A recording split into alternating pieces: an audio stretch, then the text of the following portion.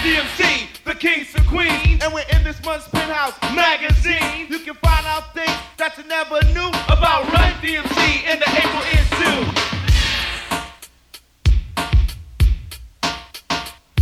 Like, I was a kid, this is what I did. I grabbed the Penthouse and then I hid. I peeked at the pictures, but never knew there were a lot of death articles to read too.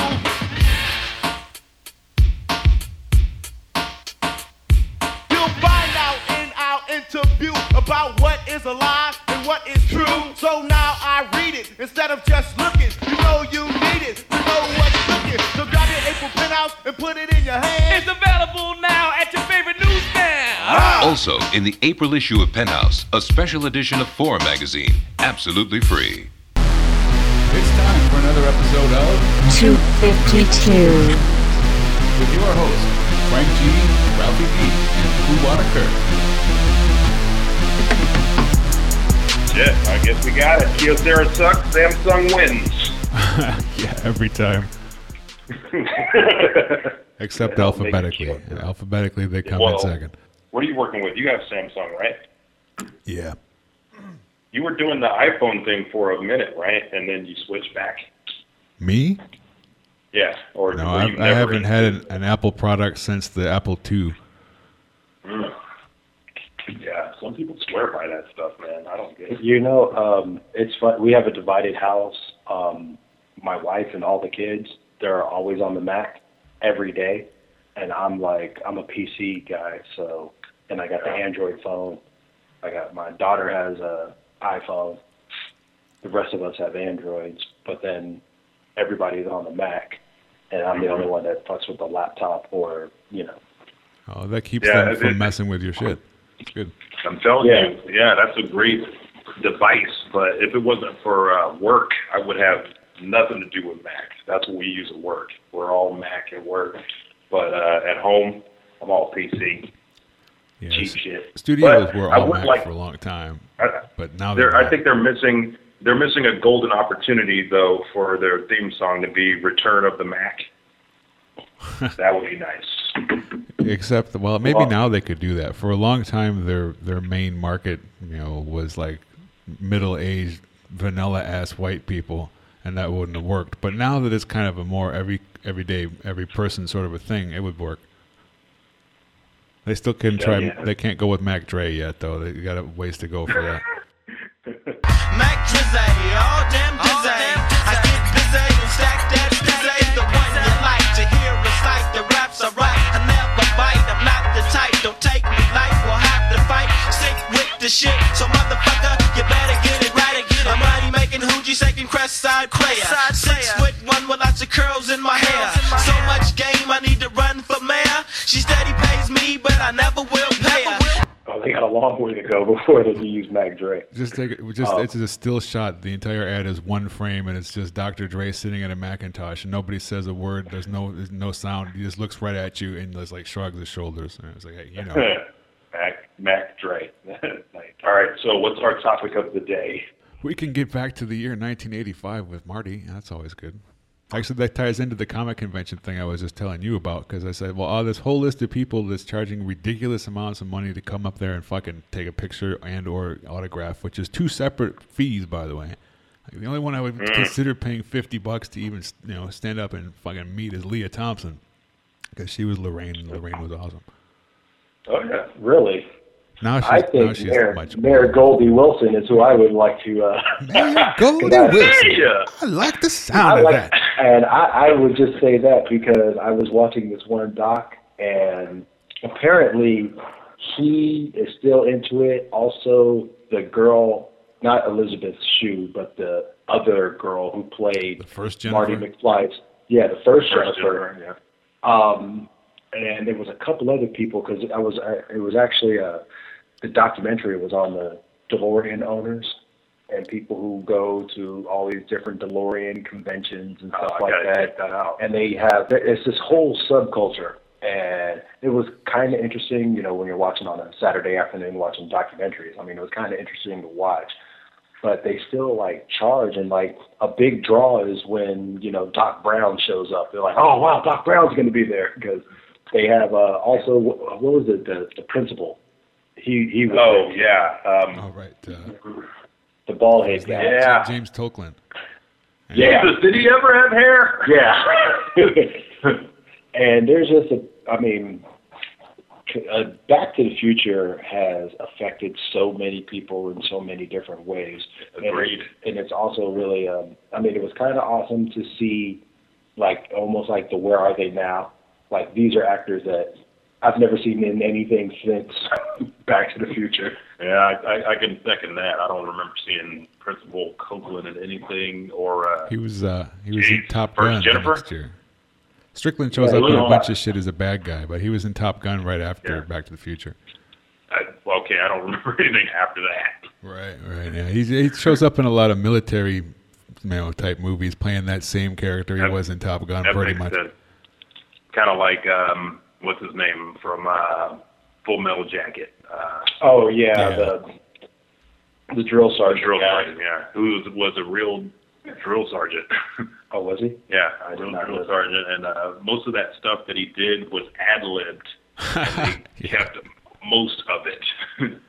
So that's an amazing performance right there. The strangest thing that comes from that, a few years ago they had talking action figures of that, and if you pushed the button, it said exactly what you think it was going to say. Like, wow, this is Get over here, you scumbag! You better give me motivation right now, scumbag, or I'll rip off your head and take a giant shit down your neck. Now, fuck with my button again and I'll punch you in the snot locker so goddamn hard it'll hospitalize your mother.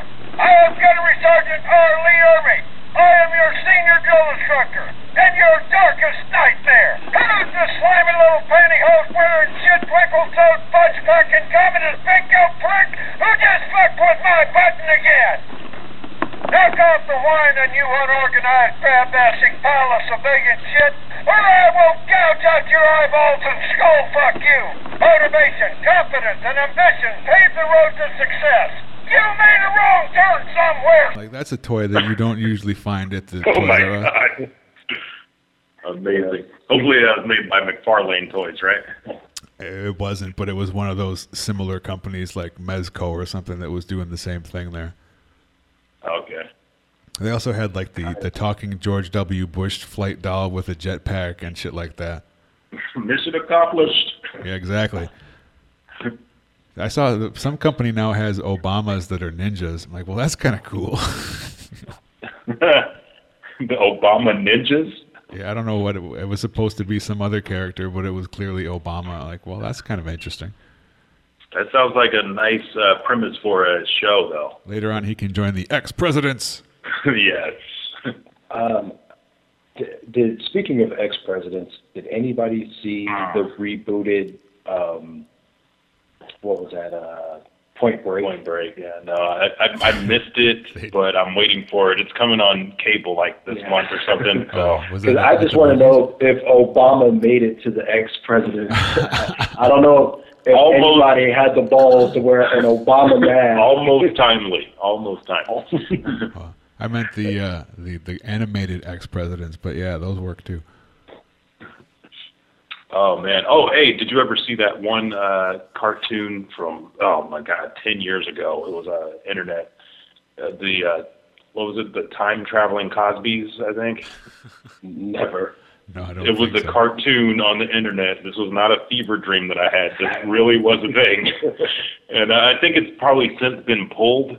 But I mean, it was funny as hell. It was this guy who did a flawless Cosby impression. And there were so many carbon copies of Cosby. Like every episode, there'd be like another Cosby and another Cosby, and they'd be getting in these wacky adventures. It was very adult, and it was hilarious. I gotta find it. Now, when you watch it now, post-accusation. This was pre-accusation. So all of those were actually little Cosbys that he spawned from all those women, right? Oh my God, that was foul. That was foul. Yeah. The illegitimate Cosby children. Yeah, why do you think there's so many Cosby kids? Just to think. I mean, what was it? 36, 38 women made an accusation against Cosby, and he only ended up getting one illegitimate child from someone who didn't even make an accusation. I mean, that is a hell of a PSA for safe sex. Yeah, Well, there you go. Bill says, when you're gonna rape the bitches, makes you wrap up. Of course, that gives a new meaning to that cartoon, Little Bill. I don't think I want to watch that anymore. Yeah, you know what? I wonder if that was based off of the Cause. Yeah, that was his show, dude. That was his show. Yeah, that's right. That was Dr. Cosby educating he was trying to educate the black youth. That was his movement thing there, which to some degree is the thing that people say is why there are people framing him with this whole other thing. So it goes back to the conspiracy side of things, like. Well, there's 1% belief that perhaps he didn't do any of that stuff that he says he didn't do, and they're really setting him up. And then they also killed Prince, and they also killed Michael Jackson, and they're going to be after Tracy Jordan because you ever watch 30 Rock? When the Black Crusaders were after Tracy Jordan. Black Crusaders. Yeah. I vaguely remember that. I remember I never watched 30 Rock live. I did the MASH when it was on Netflix. Yeah. So I got I just watched, all of those episodes. There's really you can watch 30 Rock out of sequence. Yeah, for sure. There's no real reason to sit there and watch, but there's just so much going on. And in some insane way, I think Tracy Jordan is kind of, I think he's him. I think he's Tracy Jordan. I think he is. He basically ad-libbed half of that show, too. Dollars to donuts. But the real star of that show, though, Alec Baldwin, yeah. Brilliant. Brilliant, Alec Baldwin. I saw Beetlejuice a little while ago, and it took me a while to figure out who the fuck it was. I'm like, wait, which Baldwin is it? That's Alec Baldwin. Holy shit, he used to look like that? I forgot. Yeah. And he looks better big. Like, it looks more like it's like that skinny guy. It's like, what the fuck is that guy? It's funny. I kind of agree. He's one of those few actors and actresses in Hollywood that really got better. They look better as that stunning look when he was real young, the ice blue, and he could be shirtless. Hey, he was a handsome man. And he could do all that stuff. But I feel like he looks more distinguished. He's a more powerful presence now as an older man, right? Than he is. And I just want to circle back to. I feel personally Marisha Tomei is hotter now than when she was on like a different world. Yeah. She was always cute, My Cousin Vinny and all that other stuff. That movie that she did with Robert Downey Jr., and the one with Christian Slater. I can't remember the titles of those movies, but when he had the ape heart. Yeah, the baboon heart. Or whatever. Yeah. She was always cute. She was always a cute girl. But when you talk about like The Wrestler, and when you talk about like even now, she has like this real gritty kind of sex appeal now that it's just like, damn. It's like I agree 100%. I was not mad seeing her up on screen one bit. Even being Aunt May, who you think Aunt May, you think an old gray-haired you want Estelle Getty, and then you lady. get Marissa Tomei. Like, what the fuck? I was like, I have never wanted to have sex with Aunt May so much ever. Well, maybe that one time, but other than that. Yeah. Besides that time.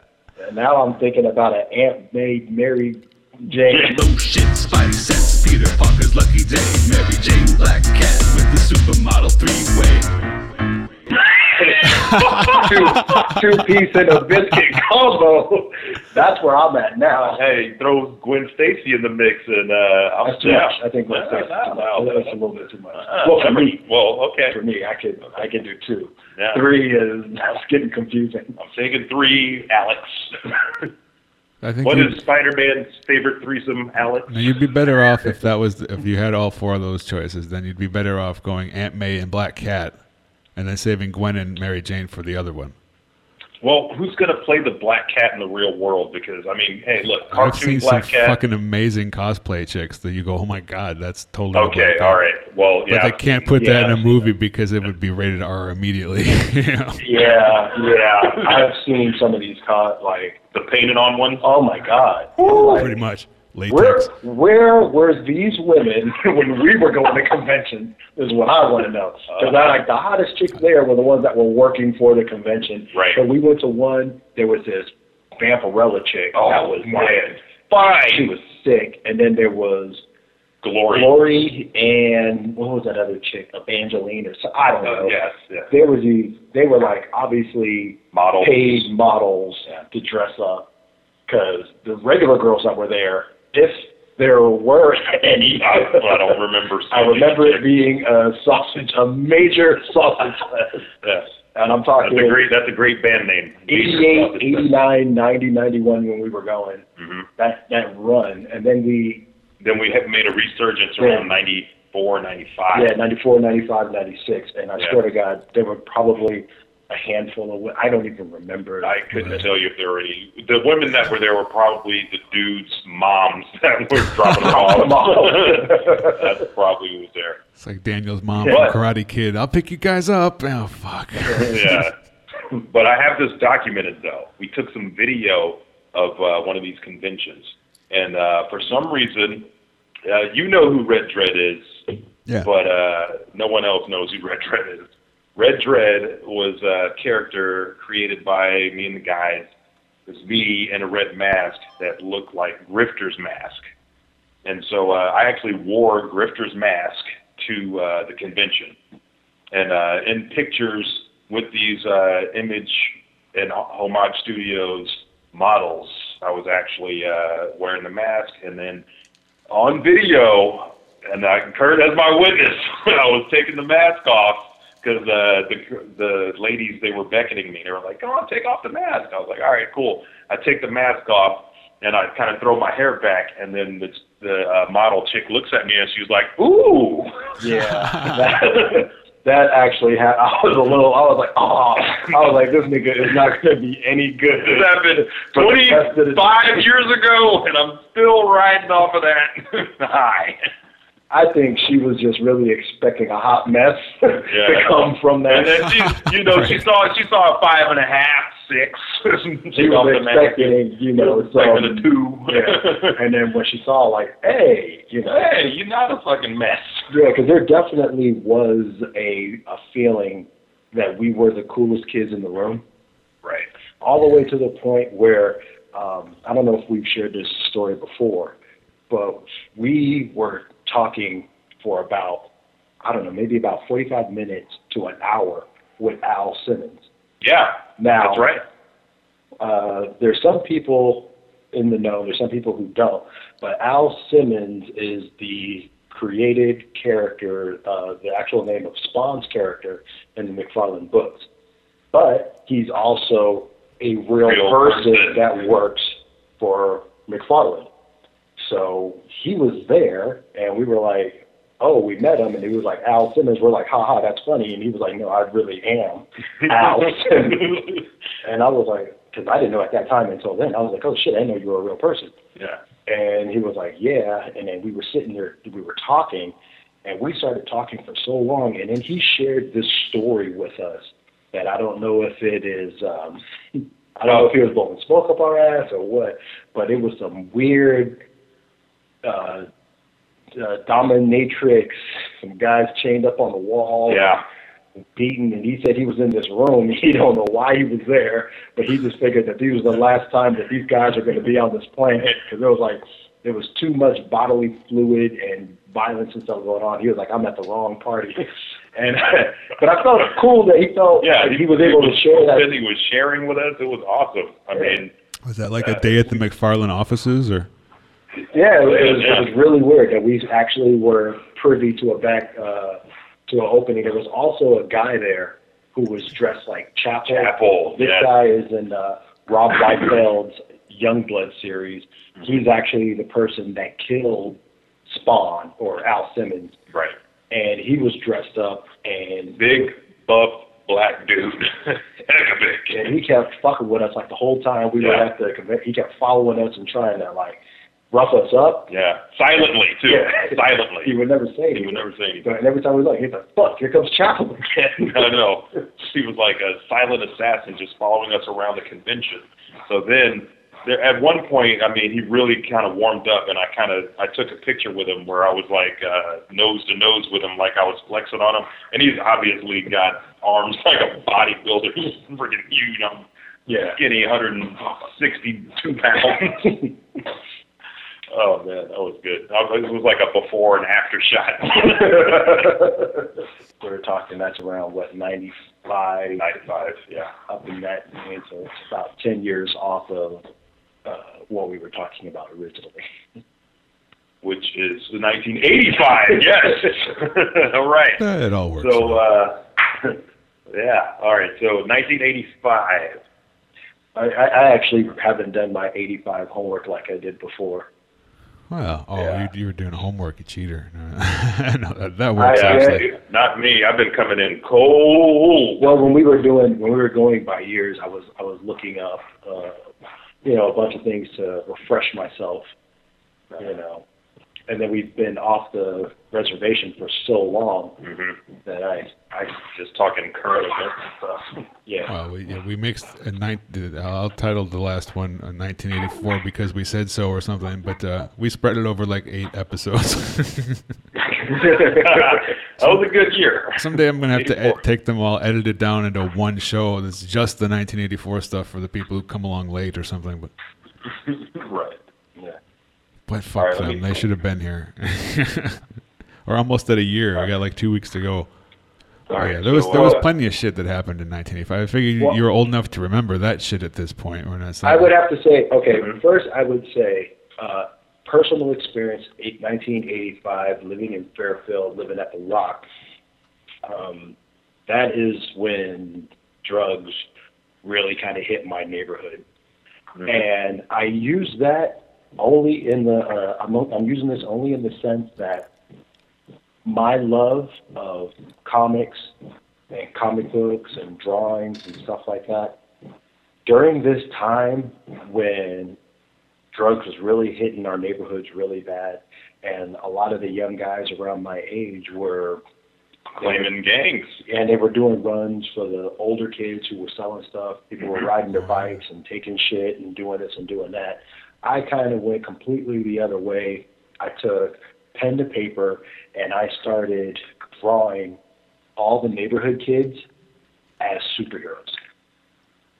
So I had a superhero character persona, my brother, all the guys in the neighborhood. Yeah. It started out just as like a pin-up for everybody. Like my buddy Mango, I would draw him all buff and give him his little powers and stuff like that. And then my buddy Dwight, I would do the same thing, and another kid down the neighborhood over here, and another kid, and one of the homegirls over here. And I just drew everyone first as a superhero. Then what I did was I created a superhero team and put them all in, and I would do these one-page comic books. It would just be one page. I would draw something on it, put some word bubbles on, do another page like that. You know what? I kind of remember everyone was like clamoring for their comic. Right. Yeah, I remember that.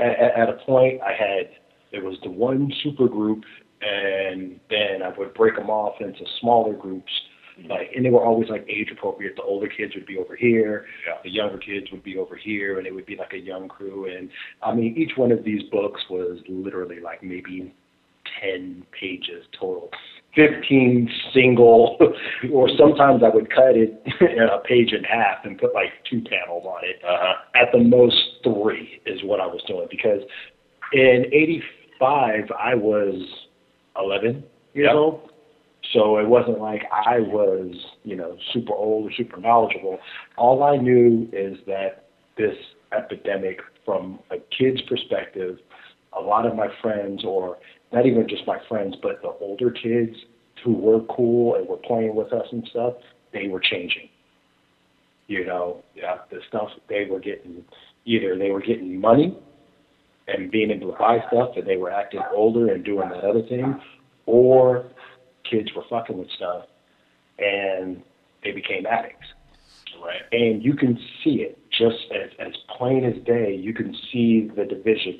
And as the older kids that were like 16 and 17, and it started filtering down to the 14 and 15-year-olds, the 12 and 13-year-olds, you've kind of seen it coming down in the neighborhood. So I started doing these comics and stuff like that and drawing.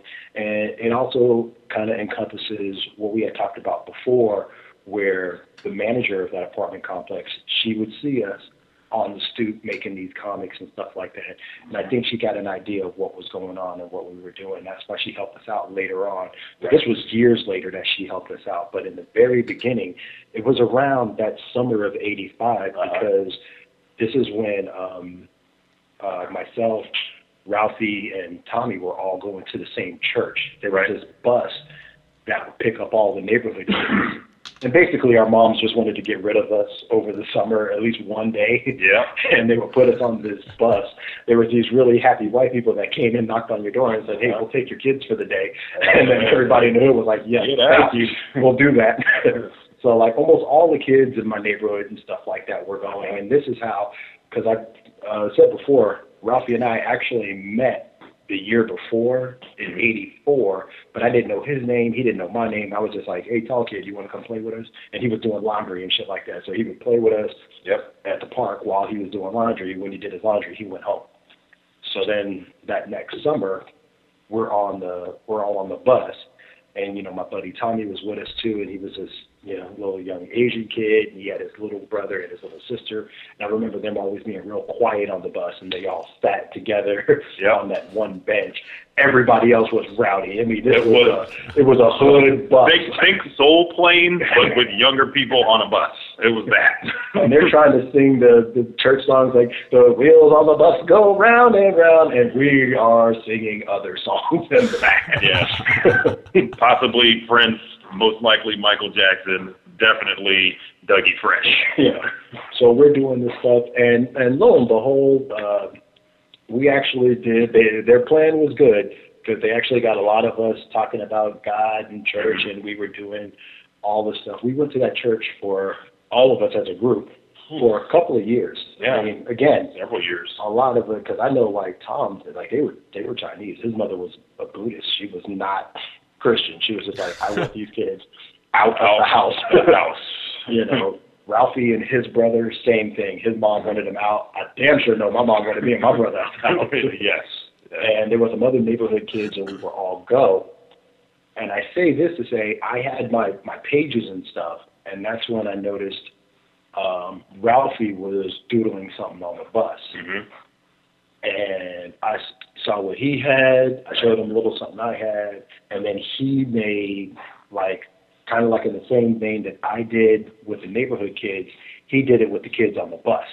Yeah, I made us all a superhero crew, and it's kind of weird because I knew Tom from elementary school and kind of from I think at that time, what was I, in 6th or 7th grade? I can't even remember. How was I at '85? Summer '85 was right before 7th grade, so. Yeah, okay. So you were probably 12. All right, so 12. I did know Tom, but I don't know how we all ended up hooking up. Was it was the comic book thing? Maybe he actually brought comics on the bus. He brought comics on the bus. He had these Asian comic books. I forgot what they were called. You had to read them from the back, right? Yeah. They started at the back of the book. Weird, but cool. They were like heroes for, I don't know what they were called. Oh, man, I wish I had the name of those books right now because he had a bunch of them. He was reading them. And I was like, what's up with this? There's a ton Chinese of stuff, yeah. Yeah, and he was reading them. And we were like, look, he's into the shit. We're into the shit. And, you know, I had my little background. Ralphie had his in the comic book world. That's kind of what started us all in. And it's really funny because when you cut chase to us in the 90s, whoring and doing all the things that we were doing, right? When people find out that we all started on this church bus all going to Sunday school together, they're like, we don't see how that's even possible. That's not even, doesn't even register. I think that's how it usually is now, though. Usually when the people are complaining the most about it are the ones who had that sort of background, you know. That's right. Exactly. That's what I was saying. I mean, how did Anakin Skywalker start out? Anakin started out as a regular little 8-year-old boy who had a crush on a girl. You were supposed to bring silence to the Force! And it's funny that you say that because there are theories saying that that's not exactly true. It wasn't Anakin being good, it was Anakin being bad that was supposed to bring balance. That's the theory, right? Well, right, because originally they were out of balance because there was like 5,000 Jedi. You know, it's like we need to cut that shit down to 1. You know, that was balancing. That was not balancing. That was called genocide. At some point, there is Yoda says, "Misread the prophecy was." I mean, I know that comes in somewhere. So like they figured that shit out a bit too late, but yeah. But yeah, and then riding on the school bus, we all figured out, okay, we're all teen or preteen boys. We all like Star Wars. We all like comic books. We all like drawing. We like effing around. So it was just. And it started out, Ralphie was able to come to the neighborhood first. Tom was only able to come to the neighborhood for really short amounts of time. Yeah, his mother, which is good because back in the mid-'80s, living at Rockwell Manor was not cool.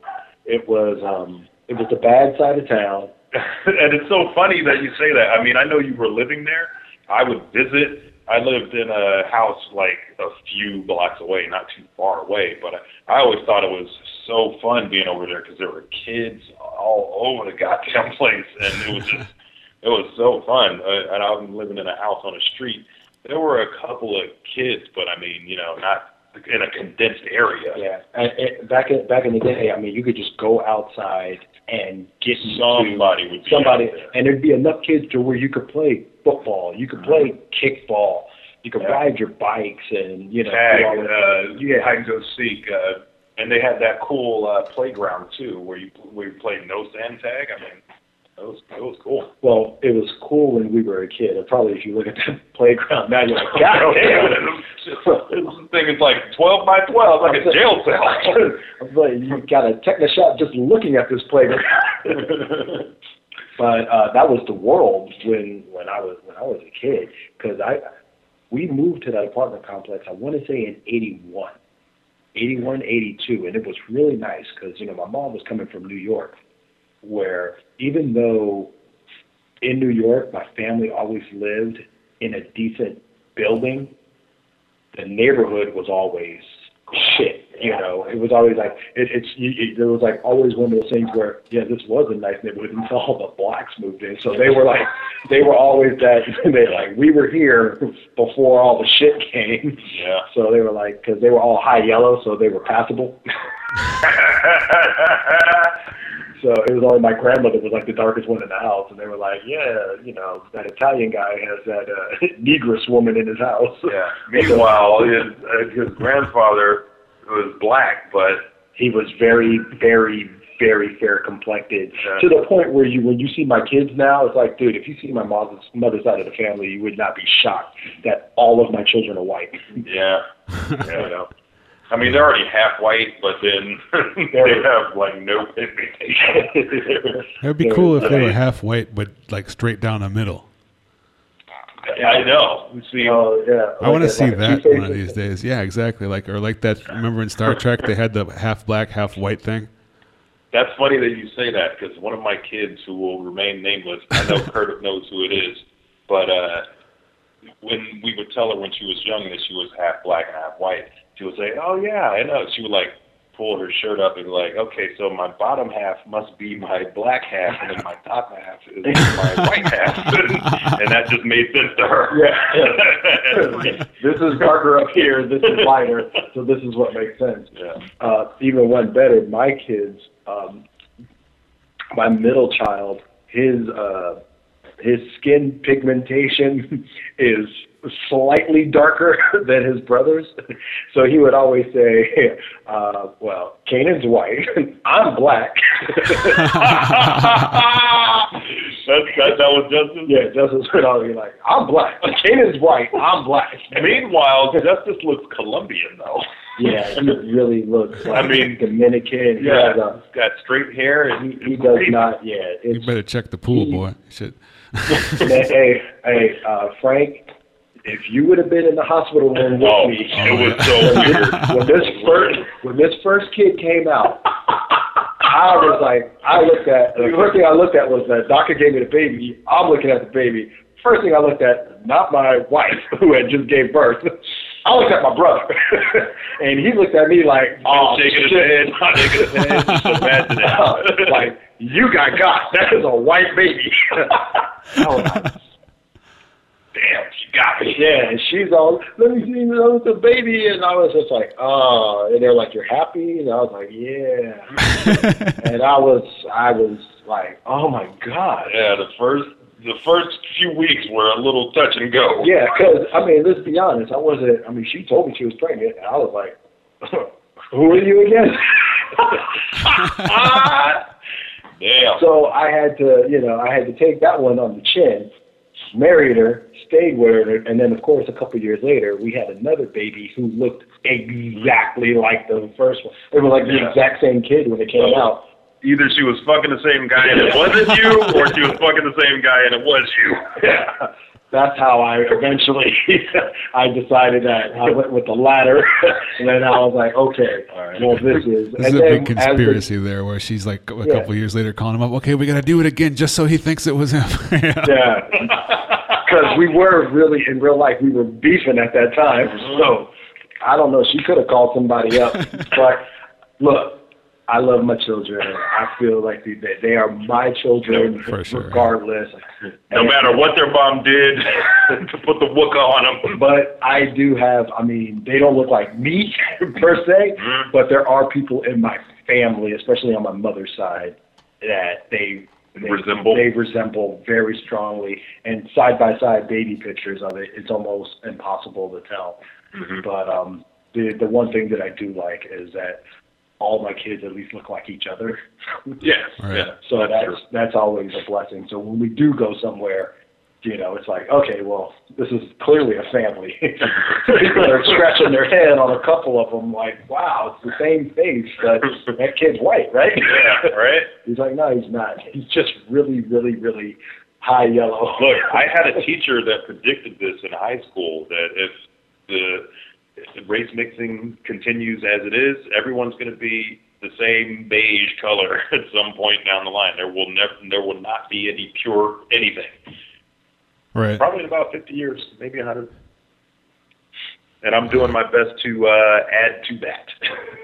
There was some racist meme the other day that was like that. It had some hillbilly guy, and he's like, I'm glad they're all interbreeding, because in another generation, all them, N-words will erase themselves from the earth. And I was like, wait a minute. Dude, it totally works exactly the opposite of what you're thinking. Like, genetics were not your strong subject, apparently. Yeah. Yeah, no. That's the exact opposite. Yeah, because trust me, all the light-skinned guys that I've ever known in life, when they get accosted by the police, they get thrown in with all the rest of the... Yeah, exactly. Don't make no difference. It does not. It is what it is. But with that being said, circling back around, there was that time in the mid-'80s, and it was like really bad in the big cities. Fairfield, you would think, like, especially my family on the East Coast, they still came out, even as bad as it was in our apartment complex. When they came out, it was like, still, there's trees and grass and everything looks nice. They're like, what are you talking about? Doesn't smell like piss everywhere. Yeah, they were just like, this. They were like, what are you guys talking about? This is good. This is all good. And I'm like, it ain't really all good, man. And, the police do come through here. And they've been busting shit up. But it's like, it looks nice. The grounds are kept. There's no trash. There's no people sleeping in your doorway. So what's your problem? And we were like, okay, well, I guess it's always, the grass is always greener, Very true. Very true. And coming from where we came from, too, in Chicago, I mean, goddamn. Our parents were escaping from... coming to California was like they were escaping from the shit. But when the drugs did come through and it started getting real bad, like when we actually saw people that we kind of as little kids kind of looked up to the bigger kids. When you start seeing the cops come and people getting arrested and doors getting kicked in and stuff like that, it started getting really real. And I remember there was a time, I'm jumping ahead a little bit because I was in probably like the 7th grade, and I had a buddy of mine, Don, who was in the Monster from Hell. When we first started hanging out and stuff like that, his mom, they're from West Virginia. They wasn't with none of this shit. And she was giving me a ride home. And, they're in the minivan, the whole thing. And we're coming down from Grange. And Don he asked his mom if he could hang out at the house, at my house. And she was like, oh, and she was right in the middle of about to either say whether she was or she wasn't. We pull up into the driveway of the apartment complex. There's like 15 cop cars. Oh my cops God. are out. We got guns drawn and everything. She does the big stop, like as soon as you pull in, look down and stop. And of course, I got that shit. This is today. That has to go down. I mean, we just got out of school too, so it's like what 2:30, 3 o'clock in the afternoon. And she's like, "Are you okay right here?" And I'm like,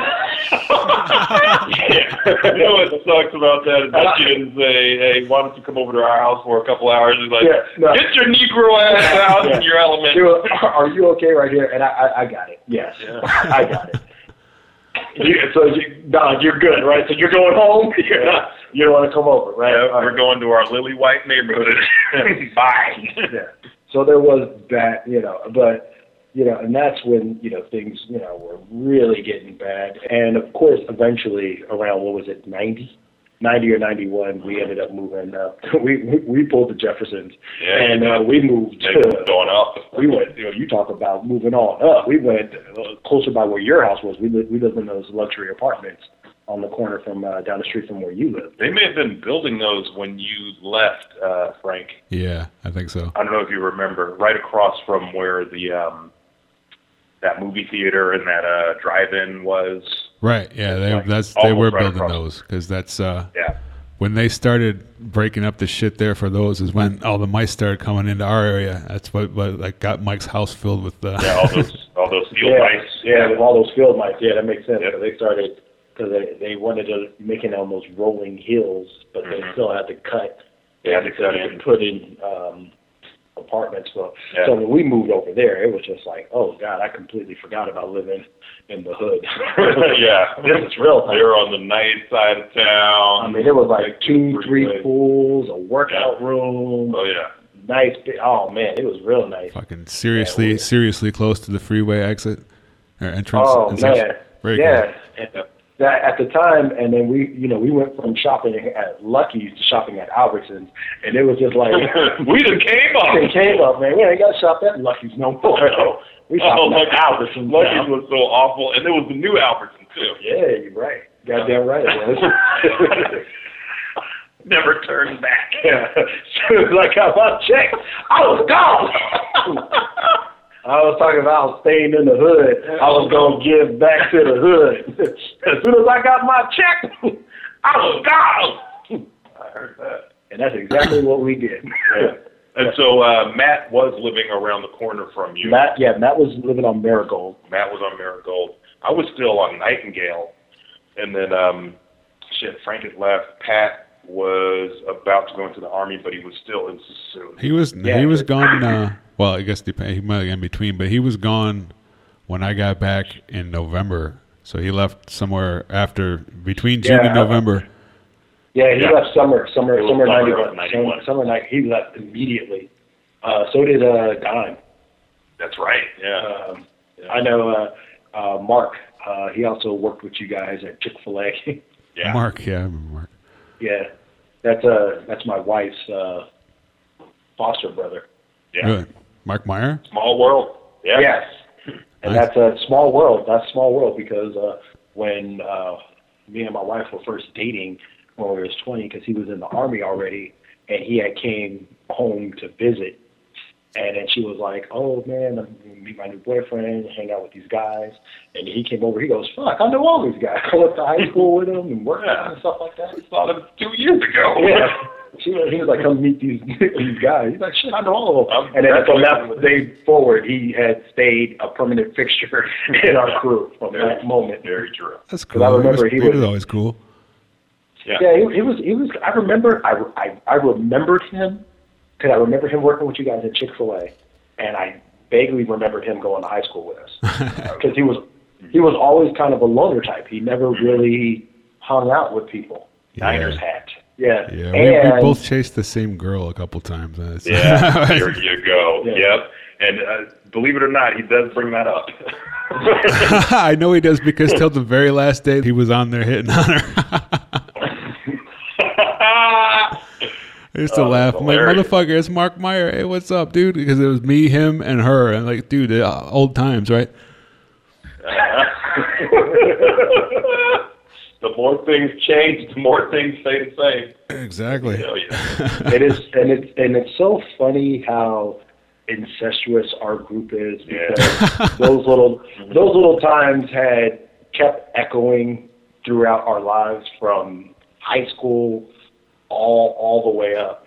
Yeah, it was like we were all a part of a tribe, and there were only like a couple of women to go around, and they did. You know, it's because those were the ones who would associate with nerds, which is what we were. Well, there you go. Now it's flipped around to where they all want the nerd, you know. I'm saying, yeah. I mean, and I know I never felt like I really shed my nerd skin, but there was a point in time where I was like kind of turning my back on the nerdiness.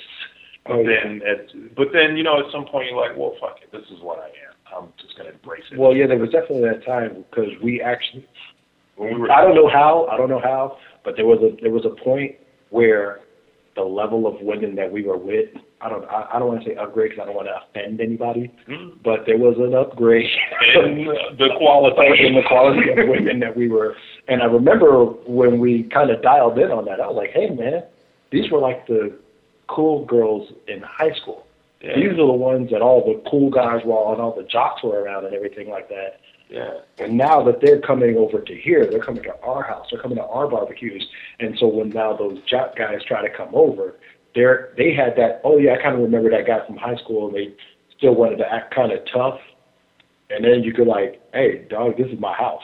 Like, respect me or bounce, kid. And then, of course, when we had the neighborhood hoodlums was coming to our parties for fun because they like drinking and having fun. And then these are really like, we were never the do dirt kind of guys. No, sir. Like, I mean, if I had to fight, I would, but thank God I never really had to fight anybody. Yeah. I mean, we've gotten to confrontations and altercations and you puff your chest out. But I ain't never really had to go to put tools out and go to work on somebody. No. But we had people at our house that did. That's true. And these people had no problems taking a Tech 9 out and put it in somebody's face because they was trying to disrespect our house. Yep. And that, on my word, that happened. And we even had to stop because there was other people who was cool and they were still trying to like, and I was like, hey, they're cool. They're cool. Okay. These are the bad guys. These are cool guys. Don't pull your gun out on everybody. It was weird. It was weird. I mean, it was cool with those gangsters having your back. But it was like, at some point, it's too much. Because there was one time when, and I'm not going to say anybody's names, but one of these gangster guys came over, and he had like, it was a brown paper bag that he had. It was all crumpled up, and it was a knock on my door. And I opened the door, and he's like, hey, Kurt, man, I need you to hold this bag for me. I said, I am not holding that bag. He's like, come on, Kurt. And when he tried to give it to me, it's all clinking and stuff. So I never looked in the bag. I couldn't tell you what was in the bag, but it sounded like a whole lot of fucking guns is what I thought. Brought a shopping bag full of guns to my house? I was like, he's like, Kurt, man, hold it back. He's like, come on, Kurt, stop being a fucking bitch. And hold these. I was like, man. I said, look, man. I was like, look, dog, I love you. That bag is not. He's like, oh, and he had that look. I mean, he was high. Yeah. His eyes was all fucked up. Yeah. I don't know what. I know. I mean, I think it was more than just weed because he was fucked up. He was sweating and shit. And he was like, and I was like, look. Now on the other side, there was another dude, dirt guy. Again, I'm not saying any names. He told Tom, I need you to hold off this merchandise. It was a TV. It was some other stuff. Tom was like, yeah, open the door. I came home from work. I was like, brand new setup. I was like, there was like a, probably a 36-inch TV. And now understand, we had some bullshit. We were poor. We had some bullshit in our apartment. Oh, yeah. So when you see a huge fucking, like, at that time, it would have been like a big, huge flat screen or something like that. Yeah. And Tom's like, yeah, man. And he goes, homeboy brought it over. I'm like, the fuck did he get that? And why is it here? And we had all kind of, it was all cordless phones. Yeah, cordless phones. Like, hella cordless phones. Like, everybody had a cordless phone. Don't act like you didn't get a cordless phone. Look, I'm not saying that I received nor knew about any of this merchandise where it came from. It just seemed funny to me at the time. No, I fell off a truck. You know. Yeah, exactly. I found it. He found it. Where'd you find it? In somebody's living room and shit. No, this stuff was in the box. Oh yeah, okay. That's no. You know, when it's got somebody else's serial numbers engraved in it, that's a feel bad situation. But when it's in the box, fuck it. That's what I'm saying. Like that never made it to. No person has felt that loss. Some insurance company ate that shit. Fuck it. Yeah. There you go. See, all this and stuff. It's called acceptable losses anyway. They expect something's going to fall off the back of the truck. All of this stuff is very 1985 because that was the year of crack, AIDS, and Reagan being sworn in for his second term, right?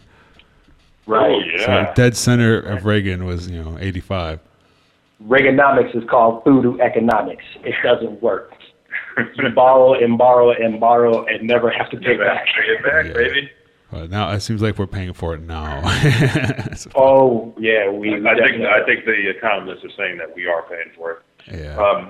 I remember not wanting Reagan in office, not really knowing what it meant, but knowing that it wasn't good for us per se. And I remember I guess I was 6th grade, making a song called Reagan Busters to the tune of Ghostbusters. But that whole year, we did a whole lot of Busters thing. There was like a school lunch Busters and, I don't know. I remember Bra Busters. Didn't think of that. Oh, yeah, that was big at our school. I was in Antioch still then, though. Yeah. Yeah, 85. That was the thing too. You talking about singing in the back of the bus. 85 was "We Are the World." Like everybody was fucking. We had to sing that. Oh, at school. yeah, that was. Yes. "We Are the World." We would sing when we're supposed to be singing the church song. That was singing "We Are the World." There you go.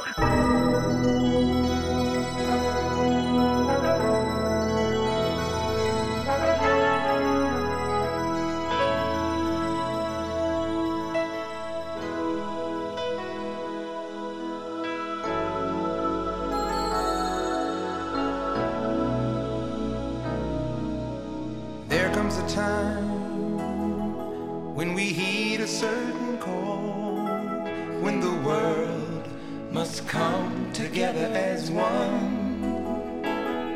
There are people dying. Oh, when it's time to lend a hand to life, the greatest gift of all. We can't go on pretending day by day that someone somewhere will soon make a change. We all a part of God's great big family. And the truth, love is all we need. We are the world. We are the children. We are the ones who make a brighter day. So let's start giving. There's a choice we're making. We're saving our own lives. It's true, we make a better day. Just you and me.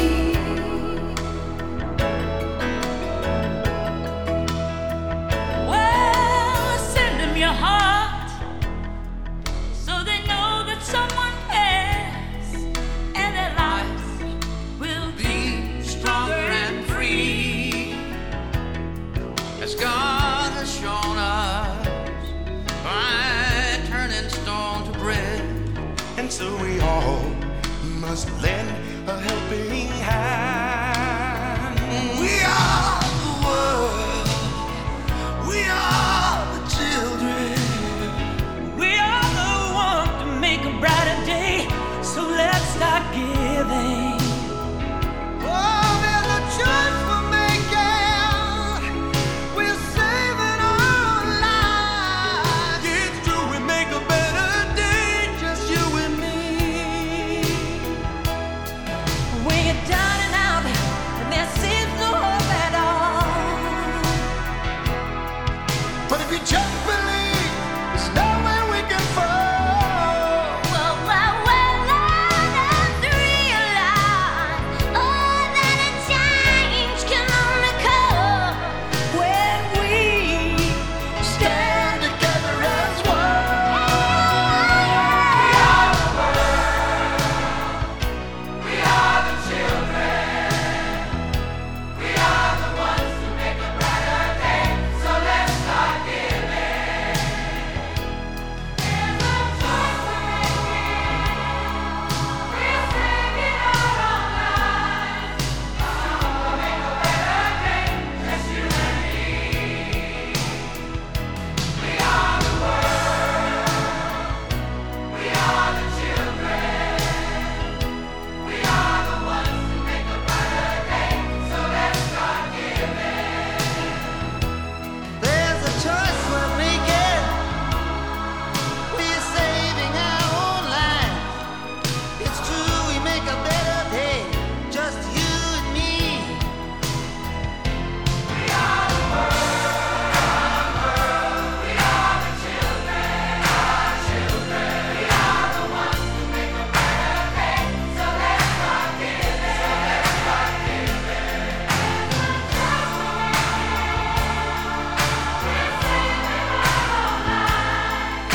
It's true, we make a better day, just you and me. All right, let me hear you. We are the world. We are the world. We are the children. We are the children. We are the ones to make a better day. So let's start giving. Let's start giving. There's a choice we're making. We're saving our own lives. It's true, we make a brighter day, just you and me. Come on now, let me hear you. Get down and out. And I remember because I kept doing Bruce Springsteen's part. We are the world. That's right. We are the children. We are the ones to make a brighter day. I was doing that. I'm about to strain my, almost hurt myself just now. It looked like it. So Prince was supposed to be on that record, right, Frank? They asked him to do it, but he had something else going on, so he couldn't attend that session. But then people were pissed at him. But he gave them a song for the album, an entire song of just him, that they could put on there and sell, and that was supposed to be cool. And then later on, he wrote a song about them being pissed at him for only writing them a song and not showing up in the big, room full of people. So Right. he had And, like a show that night or something. So there was, Prince shows don't end at 8 p.m. Not even a little bit. But I do remember there being a whole bunch of controversy about it because they were saying it was like ego and things of that nature. How dare he not show up for this spectacular event? Don't they see that Stevie's there and Michael's there? And he's like, and Dan Aykroyd is there for some reason. Fucking, he didn't refuse. He just had other engagements that he didn't want to break, which is sort of more respectable than if he said cancel the show to show up for 2 lines of this fucking song. Right. People just wanted to be able to market it as Michael and Prince together, and that was, fuck it. He didn't want to be used that way either, really. But I don't think there was ego. The whole story is out there someplace of what exactly he was supposed to be doing instead that didn't get canceled. But it's like, whatever. But that whole thing, think of the people who were there who are now like, who the fuck is that? First of all, Dan Aykroyd was just kind of there because of the Blues Brothers, I guess. Because Belushi was gone. So if they did that today, they'd have to do for that. 4 years. But He died in 80 or 81. 81 somewhere. That's what I thought. But most of those, if you look down the list of those artists, I wouldn't say most, but a good 2/3 of them are probably people who are no longer popular. Oh, well, God, yeah. 40 years later, yeah. Yeah, I mean, Well, I don't mean like currently on the charts. I mean like, currently active at all. That people would be like, Are you mean like popular in '86? They were.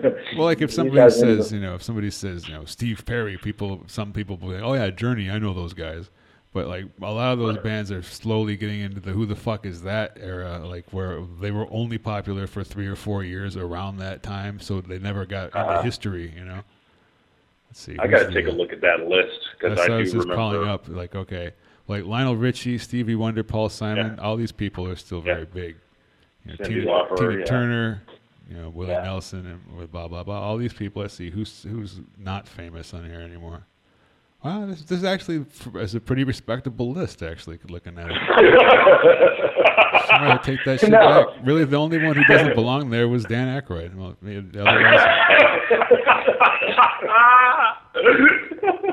he's like, look, guys, I just did the Ghostbusters thing. I can do this. I get it. I think you were probably thinking of the other one. The Do You Know It's Christmas? There's that one, like and then Wham the and other. Yeah, there was Do They Know It's Christmas, and then there was the USA for. Oh, God damn it! I can't think of it.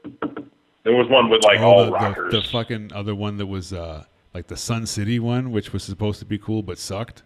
We're rockers and rappers, united and strong. We're here to talk about South Africa. We don't like what's going on. It's time for some justice. It's time for the truth. We're free of lies. There's only one thing we can do. We got to say I ain't gonna play Sun City.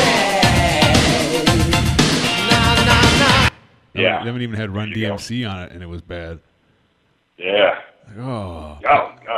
I don't even. I have no memory of it. Was that. awful. Pat had that one.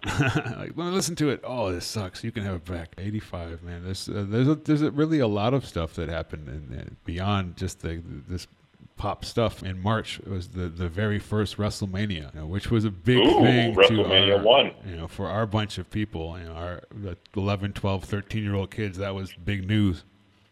That was huge. That was huge. That's when I still believed, like everyone else, that wrestling was real. And that's when Hogan went on his run in the 80s.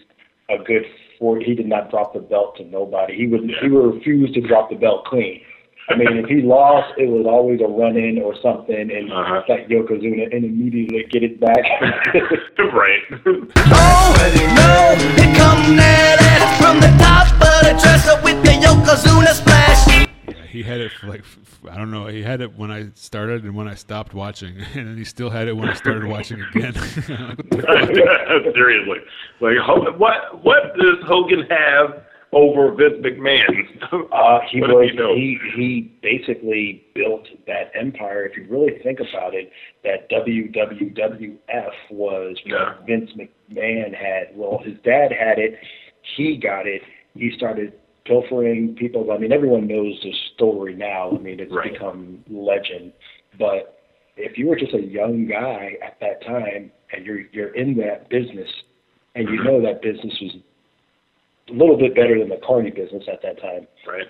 And he got wrestling on TV. Yeah. I mean, let me rephrase that. Wrestling was on TV, but he got it back on the network and back into the Saturday night main event and all that stuff. Made it mainstream and respectable to a degree, yeah. He literally put all his cards on that WrestleMania, that show. Like, he had so much money into that, invested in all the shit that it took to put that on, that if it didn't go over big, they were going to have to go under and sell out to the NWA. Not the rap team, but the... That gamble war, yeah. That would have been more interesting. That would be NWA versus NWA. This would be a new video game. Ric Flair versus Ice Cube. Begin. Oh, man. But to that point, though, Vince McMahon, I mean, brilliant. He did it. Yeah, looking back on what he did, and he was a young guy at that time. Mm-hmm. Because I remember not knowing that Vince McMahon was the owner of the thing, because when I Right. was watching wrestling, he was Way behind. He was the He was the announcer. He was the play-by. Yeah. Yeah, he was Oh, the the play-by-play announcer, that's guy right. with Yeah, that's Jesse right. Ventura. That's Jesse right. Ventura was the color commentator. Well, you know, Vince McMahon, McMahon. these guys are a bunch of Yeah. idiots. And that That's right. entire time, Vince was running the show. Yeah, But exactly. you- we thought you it was just thought- Jack Tunney was the Yeah, I president. just thought he was. Yeah. He even had somebody else who was like the president, and he was just like JR. I mean, that was like back in the day. Yeah. We didn't even know he was running the shit. That it was his company. Right. Yeah. It was his. Yeah, I didn't find that out till way later. Way late. Way later. Way late. As the wars with W, like way late. That's when there was like, oh wait. I was like, did he just promote up? Oh no, he's had the shit from the beginning. I was like, so wow, he started out as a commentator and then made his way to president. Yeah, right. There's hope for the little guy in this field because look at he started out there. Damn. Yeah. Started from the bottom, now he's here. Yeah. I mean, that was really good. And speaking of wrestling and wrestlers in the movie, I was just watching a movie the other day, and I got to give it up to Terry Funk in his performance as Morgan in Roadhouse. Oh, yeah. Much love. You know what? All of this is relevant, too, because I don't know if you read this made Yahoo headlines, the Brooklyn Brawler being let go by the WWE. Steve Lombardi, the Brooklyn Brawler? Just like 2 days ago this happened, yeah. Yeah, he's been doing backstage stuff for the last 10, 12 years. They bring him out once in a while, though. He'd show up to like, you know, he'd still put on some other mask. He'd and show come up out in as a job? running guy. Yeah, exactly. But usually as somebody else, like they put a bunny head on him or some shit. You know. Yeah. They might have needed a body who could take a bump. Yeah, Steve Lombardi, the Brooklyn Brawler, was the #1 jobber in the WWF for years. He lost every single match. Okay, he was like the Washington Generals of the WWE. Yeah. He would always A few of those guys wound up like being, you know, bigger. Like they switched up and actually climbed up into being mainstream superstars later. Where a couple of guys like, wow, look at that guy. Remember that guy used to fucking lose all the time, and now he's this guy. You know, it's like there was a few of those. Like I can't think. Barry O is one of them. Was one of the Ortons. That later on he became, you know, one of the Ortons, and then was suddenly winning all these matches and shit. Like isn't that guy who was losing like every week to King Kong Bundy for 8 months? Or even when Leaping Lanny Poffo became the Genius, you know, it was like a Genius. I remember that. That was Leaping Lanny Poffo, and then there was always that. I don't know if it's true or not, but they said that he was actually Randy Macho Man Savage's brother. Yeah, he was. That's crazy. Mm-hmm. Their dad was. But what do you think about it? They kind of look similar. I mean, you know, if you really think about it. Well, that's because you never saw Savage without his fucking sunglasses. Or That's very true. rarely. And when he took them off, then you could see that. Yeah, those beady eyes that are like way inside. That Like was a Cro-Magnon a man. lot of cocaine. Yeah. Like, there's a lot of video. You watch the Macho Man's interviews, like with Mean Gene now, and you're like, holy shit. Gentlemen, we got a taste of it a little earlier on here on Saturday night's main event when the madness met the mania. I am talking about Macho Madness and Hulkamania, two mega powers beating here tonight.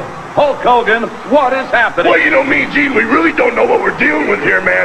And I'm just kind of a little worried about locking up here. Because we just might blow the whole planet up, you know. Everybody knows that Hulkamania is the strongest force in this universe.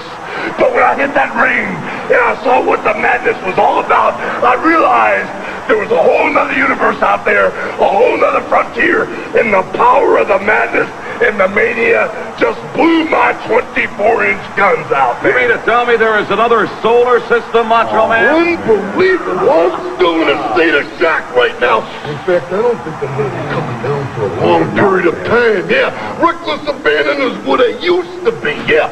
But Elizabeth opened up my eyes, and the big man right here, the big man, yeah, he endorsed Macho Madness and he gave me direction, yeah. reckless abandon used to be, but direction now with the mega powers, mega powers, I feel the power now. I feel the power right there, big man. You're looking to hit over the head, Macho Man. Oh no, man, I'm all right. I've never been better yet. Don't you worry about the hit over the head, man. I'm just worried about where we're going from here. Is it the stratosphere, man? Is it the ionosphere with the madness and the mania as one guiding force? We could go ahead and take the whole I cannot believe this. All that has happened here on Saturday night's main event. The Mega Powers, the Madness, Macho Man Randy Savage, and the heavyweight champion and Hulkamania. Wow. We had no idea as children, but you can totally I don't like Randy Macho Man Savage. He takes all that cocaine. He doesn't share no cocaine with nobody. I said, Macho Man, give me some of that cocaine. He said, no. Fuck you, Randy Savage. Oh, sorry. That was Jake Roberts that wouldn't share his cocaine. Yeah. I smuggle his cocaine, and he give me just a little bit of coke. He don't give me a big pile of coke. But the Iron Sheik is apparently cleaned up these days. Yeah. Come on, buddy. Just give me a little bit, buddy. I just need a little bit. You don't expect me to take these bumps without a little bit, right? Well, that's what it was, I mean, they used to, that's what they did because they didn't have people issuing them these ridiculous pain medications now. But you know what? Right, it was the guys that were using cocaine and weed and booze and whatever else to kill their pain were not dying every fucking 3 months because of a pill overdose, Yeah. Like fucking. Apparently, Prince would have been better with a big bag of cocaine than he was with a doctor. Who was what the hell? He's like, I can self-medicate with this spoon and this baggie. Didn't somebody else just recently pass away from the WWE? Like one of their wrestlers. Oh, China. Yeah. China. Yep. And she just around hit that age mark too, where they die. Well, 40, China, 44? dude. Have you followed her the last 10 years? That Not girl has really. had a rough fucking time. There was her and what's his name, fucking Six Pac or whatever the fuck. The 1, 2, 3 kid. Yeah, exactly. They were a couple, and they were both like big into heroin together. And then they had like literal battles, like fist fights and shit, and when wound up having to split. And he got clean, but she did not. So he kept trying to get her to straighten up and shit, and she just kept talking shit about him and stuff. And that's what got her in the porn, probably. Yeah, then she started doing the porn because that's where you go when you do heroin and have no money. You know what I mean? Yeah, I may have accidentally watched some of that. Yeah, well, and then she did the porn. Like they were still thinking about bringing her back for some stuff if they could clean her up. But then she did the porn where she was in the ring doing it with John Cena, Iron Sheik, Vince McMahon, and Triple H or whatever. I am Mean Gene Horkenfrock, and welcome to the San Fernando Valley Arena for the world's very first Fuckle-Mania! Here it is! This is like basically a king-size bed, ladies and gentlemen, and they are gonna do some damage. Here she is, the lady of the evening, what we've all been waiting for, rubbing our cocks in anticipation, getting busy. She doesn't care, she'll take them all. China! Iron Sheik wants some of those titties. And Brett the Hitman Hart. Oh! She goes to town on the Sheik's balls. Oh, she's up again. She doesn't care. Wrap it up, wrap it up. Oh, that's it. Nobody likes a clown, I told you that. Oh, my God. Looks like this match is getting underway. Porn style, and they said, no, we're good now. You're not coming back because some kid might find this on the fucking internet. You have besmirched our good name. Yeah. Hey, I want to circle back to Ralphie accidentally watching the China porn. How did that accidentally happen? Well, when you look up She-Hulk in porn in the same sentence, that's what comes up. It is because she played the She-Hulk in porn. There you go. Yeah, I know. I did not see that one, but apparently that she's sort of her girl parts tend to look like they have a man part attached. Well, what happened was I did hear that China does have a very large clit. Yes, exactly. Yeah, it was weird. It's a thick clit. It was something. It was like a little smoky. But see, like they put in with the macaroni and cheese when we had little mac and little sausages. Yes, may she rest in peace. Yeah, it would have to be though. The girl was what? How tall was she? 6'6" or something. She was a big lady. Yeah, she was a perfect She-Hulk too. It was good. Yeah. And then the body paint rubbed away from her naughty bits, so it was like, but I'm still watching it. I saw a clip that had like 2 Smurfs fucking one day that was like that too. I'm like, why do Yes, the Smurfs? I saw that. Yeah. Yeah, that was so weird. I could only beat off to it twice. Like, I could understand like some Power Rangers or something that looks human, but I don't understand why people are dressed up like Pokemon or My Little Ponies or. Yeah, I don't like that stuff. I saw the Simpsons one, and like I said, I could only jerk off to it once. Yeah. I think there might be something like. I know we just kind of glassed over why you were even looking up She-Hulk and porn at the same time. Because he wanted to jerk off to She-Hulk, apparently. You know? What was the confusion? I don't know. I figured it out from what he had said. You know, it's funny because I actually had a She-Hulk poster in my room. It was a huge poster of her on like Muscle Beach. Yeah, it's John Byrne. Laying down on a blanket with a huge fucking barbell weight on her. And I had that in my room forever. And why did you have that? I got it at a convention. I got it for free. Oh, okay, no wonder. Yeah, they gave it to me. Yeah. You know, the last day when they're like, "Here, kid, take this." Yeah. And I'm like, "Cool." Marvel. It's She-Hulk. It's going up on the wall. It's going up on the wall. I bought the. I never once thought to jerk off to it though. Yeah, I know. I'm saying. Maybe that's what sparked it. Who knows? I've been in your room hundreds of times. I never thought to jerk off to that poster, but it could have sparked something. I had a Silver Surfer poster in my room. I don't know if you remember that. I was not a huge fan of Silver Surfer, but I always thought that poster was dope. Yeah. I don't remember that as much. I do remember the LL Cool J poster that you had. Yeah. It's possible that, I had LL and I had Raising Hell. Yeah, it's just like with Frank. I remember him having the old CD, what were those, the CD boxes. The boxes, yeah. Yeah. I think he put it on his whole wall, or it was the back of your door. I can't remember. That was pretty much every wall that was available. Every available space. Yeah, that's how it was with my comic book. Because those were free, you know. Now they don't do them after the 90s, but that was free art back then. Shit, it's like cut the side off, hang it up, dude. It's a poster. You know? Yeah, that's true. You silly people throwing them away. Now they're expensive. Like if you eBay those old things, especially intact ones, that sometimes $40-$50 depending on which one it is. Yeah. Damn, that's crazy. Well, you know, it's been a long time. It's nostalgia, like everything else. That's true. So plus, I wanted to buy an original License to Ill CD because the only one I have was a slightly later reissue, and it's not the original because some dickhead stole my disc.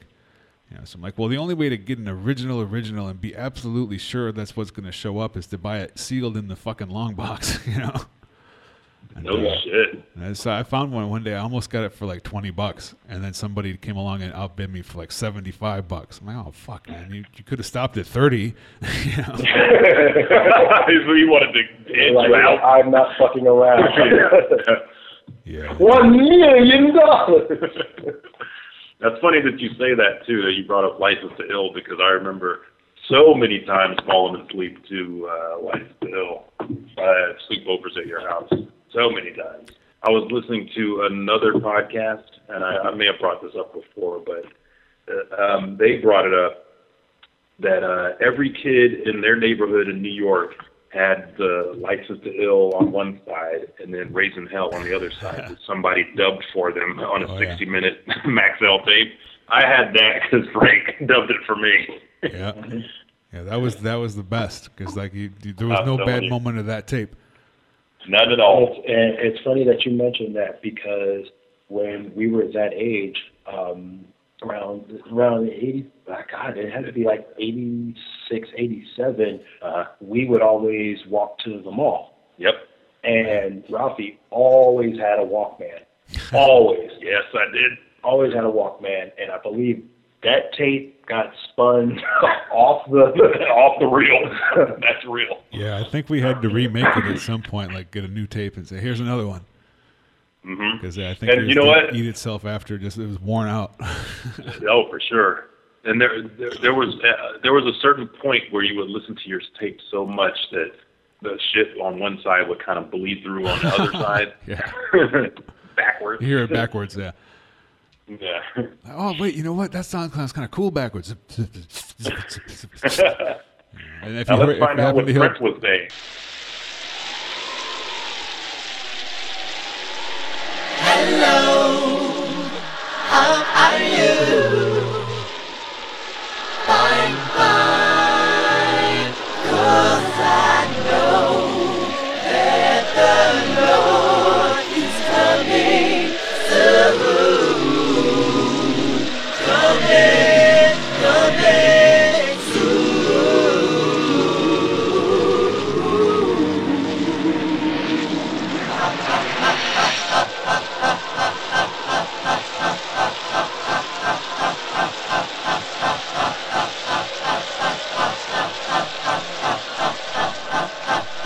Yeah, right. Or if you happen to hear Paul Revere backwards, that sounded like it was going the right way. Like, what's going on? Right.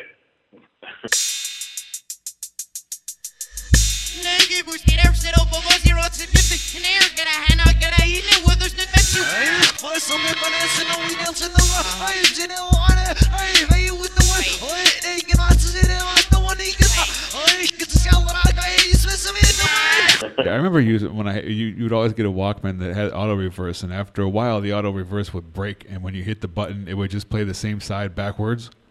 So I'd stick in the DOC real quick and hear what the end of that was. Yo, they go for the mother no get many more fly. I know all this I got big ass Lilo in the house. Told me to make one for the motherfucking white boys.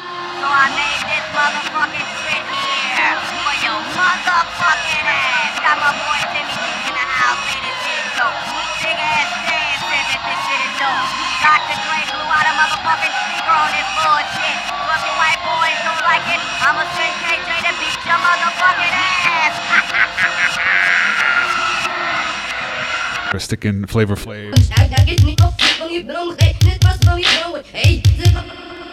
Yeah, you wanna beam up something? Yeah, come on and beam up this fucking dick I got, you know what I'm saying? Let me tell you one fucking thing. All you thinking bitches out there, man, that's having no fucking babies and no fucking stems, man. Your baby's coming out no bigger than a fucking...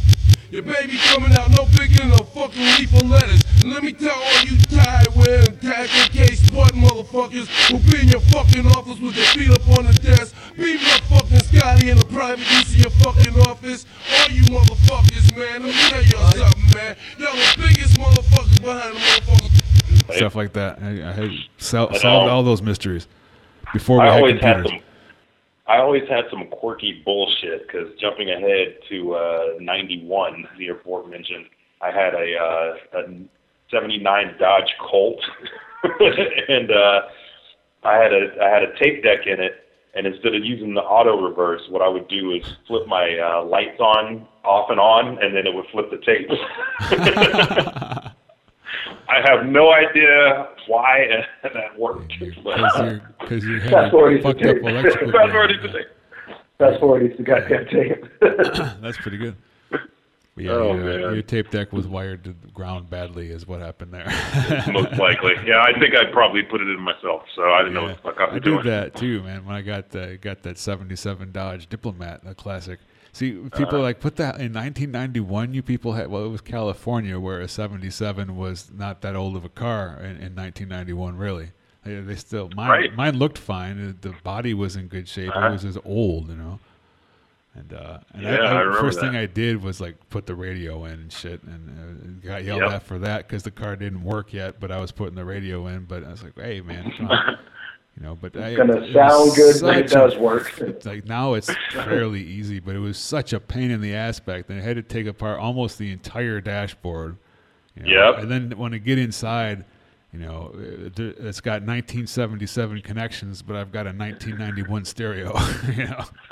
And it was always worse when you would put in your stereo. You put everything back on, and then you would try to see if your radio worked. Right. You're like, what did I miss? And you got to take everything back off again. Yeah, We never just tried it. And we're like, all right, it's working. never. Yeah, I always put it back together before I tried it. I was smart enough to try it first, but like it was seriously like about 18 wires that had to be connected that were color coded, but the colors didn't match any of the stuff because the decade was wrong.